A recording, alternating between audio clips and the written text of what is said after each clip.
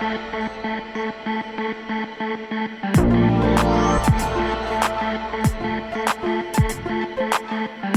I'm Daniel and welcome to the podcast Life Changes You. Each week we will be discussing different subjects that could change how you feel about your life. There will be interviews with people who have inspired me and changed the way I think about my life. My motto is explore what you love, transform how you think and become an exceptional being. This is part 3 of my interview with Katie Dibb, Director and Principal Psychologist of Elysium Psychology. I hope you enjoy it. Do you ever feel like burnt out? And if you do, how do you feel? How do you get around that? Because if you speak to 5 or 10 people a day, even 5, at the end of the day, some of those problems you must walk away going, whoa, that was actually a really hard thing that they're going through.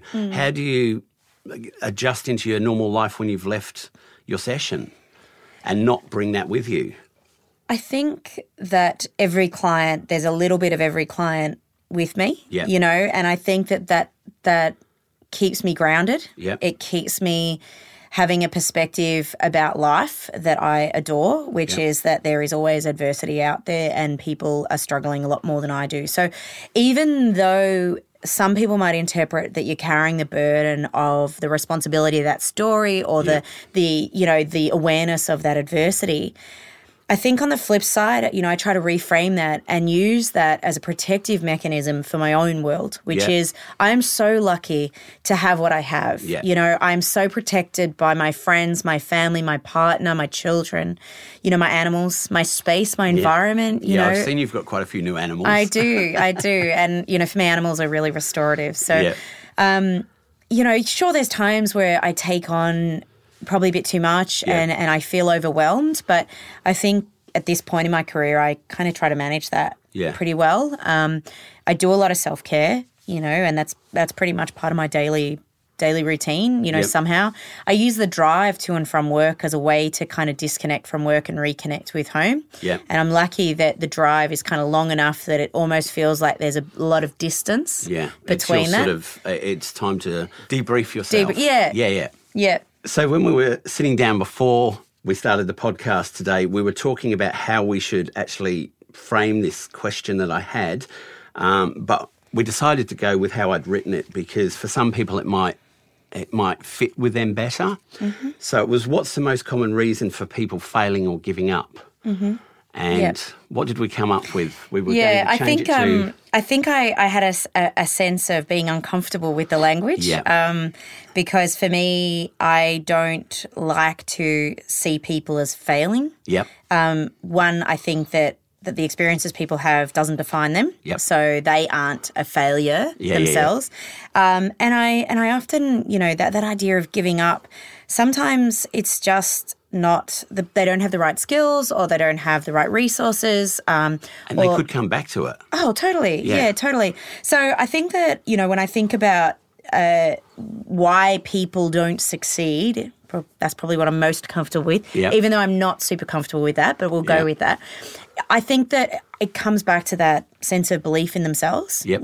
I think that psychologically people often have an underlying belief that they are a failure and so are really stuck at that barrier. Yeah. I was. I think that that's been, pretty obvious in your situation that there was this perception that you were a failure based on somebody else's interpretation. Yeah, which happened to me like 20 years earlier. Yeah, but you held on to that. Yeah. You put that in your pocket and you carried it around every day and that was the lens in which you viewed your world. Yes. And so you probably collected evidence along the way that you were a failure. And probably to support that, to make it bigger and bigger. Yeah, exactly. And filtered out the successes. Yeah. And so I guess there was an aversion to that statement about people failing because I really don't want individuals to reinforce that word or that stigma. Sense about themselves. Yeah. It is sometimes we don't always get everything right, but that doesn't define you. Yeah. And so I think that if somebody believes that they are a failure or perceives that they have done something that has failed, it's not helpful for them to feel like that because it's often going to reinforce a negative sense of self-worth. Definitely. It often leads to behaviours that doesn't reinforce success. Yep. I think that that's kind of It's not a good statement. And look, in one of my earlier podcasts, I did actually discuss failure, and I said that I like to look at it nowadays as a learning curve, because there's always an opportunity in everything that goes wrong. There's always an opportunity where you go, actually, that could work. Yeah. So you do learn from it. You just have to sit back and take a minute to look at what happened, and then you go, actually, if I did this, that would actually work. Yeah. And so a lot of people would probably go, oh, no, I did fail. But it's not a failure. It's an opportunity to look at something different or in a different way. Yeah. So I think that sometimes when we aren't as successful, or we don't achieve what we want to achieve in a situation, or we have an adverse situation, I think that you're right, that there is those opportunities. I call them the growing edges. Yeah. You know, the bits that we want to grow in ourselves that perhaps are still quite, you know, are just budding, if we're going to use the idea of like a tree and a branch. You know, they're just budding, or they're not there yet. And I think that, you know, using that analogy, sometimes we've got to graft something on just to make it grow, you know, and whether that's another resource like another person, or whether that's exactly, you know, what learning. I was saying in this other podcast was sometimes you need to get new people in your life so that you broaden your horizons and you get new ideas. And it doesn't mean you dump all your other friends. It's just look for new opportunities. And it could be a person, it could be a book, it could be study, it could be watching a film. And you look at something and go, wow, actually, this can change. Yeah, absolutely. And I think so many people believe that they have to do it all themselves, you know, and that if they enlist the support of others, or, you know, accept resources or support, that somehow indicates that they're not able to do it. But I don't think anybody is able to do it all on their own. You know, I certainly rely heavily on my colleagues, on my family, you know, and my friends to give me what I need. And they're actually learning just by looking for those other resources, because they're learning how to look for different ways of finding things. Yeah, so developing the resourcefulness and developing that openness to being vulnerable. You know, Brené Brown, who I love and is a great inspiration for me, you know, she sort of talks about we need to get more comfortable with vulnerability. You know, we need to be okay that... And we're all a bit scared of that, aren't we? To open up and let people see who we really are. Especially with social media. Because everybody seems to be so perfect. You think, oh my God, I have to look like them, I have to be like them, I have to do what they're doing. And in reality, we don't. We have to just love what we do and be who we are. And I think that developing an acceptance of our imperfections and not striving for perfection is actually probably our most protective behaviour. You know, is actually just sitting comfortably in that space of acceptance and recognising our deficits but not judging them, you know, which is a whole nother story. But we you know, it's again another opportunity that if you're struggling to do that, reach out for some support with a professional. You know, a psychologist will guide you through that journey or teach you the skills on how to develop acceptance, how to tolerate distress associated with vulnerability. You know, how to challenge the idea that I need to be perfect, because if I'm not perfect, I'm a failure. You know, and I think all of these, you know, ideas about ourselves and all of these, I guess, perspectives can be challenged in a professional space if you need that help to do that. And, you know, that's what psychologists are trained to do, to teach you to do that. So I think that there is an opportunity there for people to do that. So what's one bit of advice you'd give to someone who wanted to become a psychologist when they're looking at, say, 5, 6 years, 7 years of study? What should they be looking for? What should they be thinking about? I think, you know, it's interesting. In my role now, I do a lot of supervision, which is training up early career psychologists or provisional psychologists. And, you know, I run my own charity where we employ these interns. And, you know, it's really interesting interviewing people and recognising that their motivations or values might be in conflict to the sector. And I think that if people can look into their ego, you know, and make sure that's in check, because ego and psychotherapy don't always go well together, you know, and can often be quite damaging for clients. So I think that everybody has the capacity to develop compassion and empathy and to learn how to be a psychologist. The actual tricks of the trade, you know, the actual function of what we do it's all written up in books. They've been writing about it for years. But I think that people need to be able to develop their own insight and their own ability to reflect on themselves, because the transpersonal element of psychology, which is that we bring a little bit of ourselves into the room. Now, if you sit there egotistical and not willing to be vulnerable with your clients, and I've been there in my earlier career. I had a great supervisor who raised this with me and taught me how to be vulnerable with my clients. But I think that there's we need to recognise, or they need to recognise, that they are contributing parts of themselves in the space with their clients. So you need to sit comfortably with that. Yeah. You need to be okay with your own stuff, to be able to be as effective as you need to be for your clients.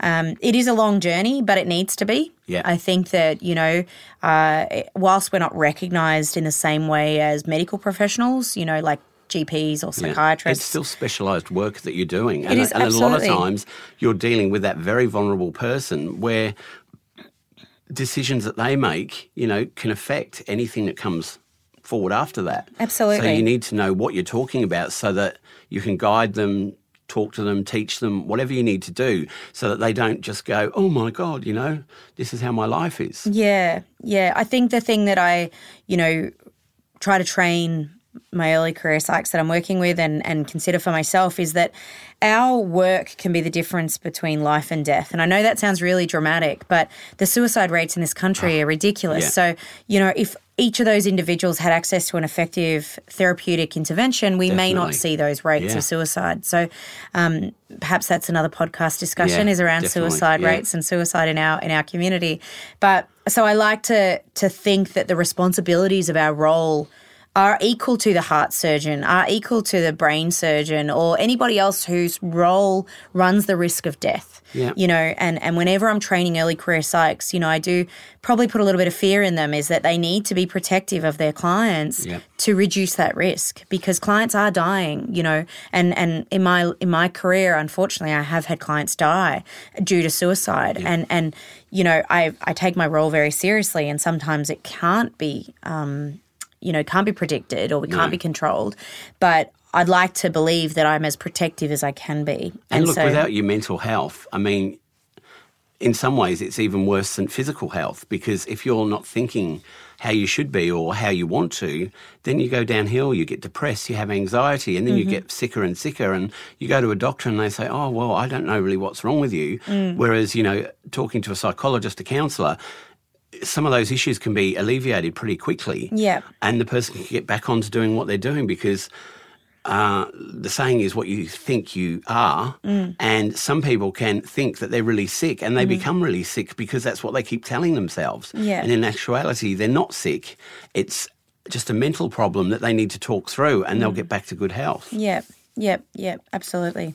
So, I guess that's probably my piece of advice to anyone who's aspiring to go down the track of psychology. Yeah, that's great. Well, look, unfortunately, we have to leave it there because we've just gone way, way over. But it's been so interesting, and I hope that people listening will see why I find you so inspiring, because you know your stuff. Your knowledge is unbelievable, and it's always really interesting to hear you talk, because you encapsulate everything that needs to be said.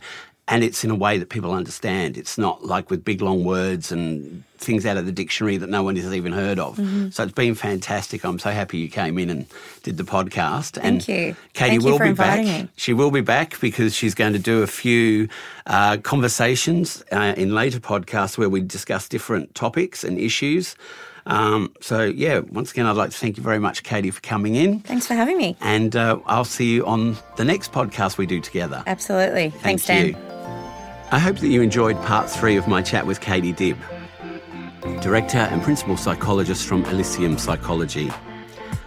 If you want to contact us, please visit our website, lifechangesyou.com.au. Don't forget to subscribe and like this podcast, Life Changes You, so that you won't miss the next episode where I'll explore what influence is and how it impacts your life. Thanks for listening.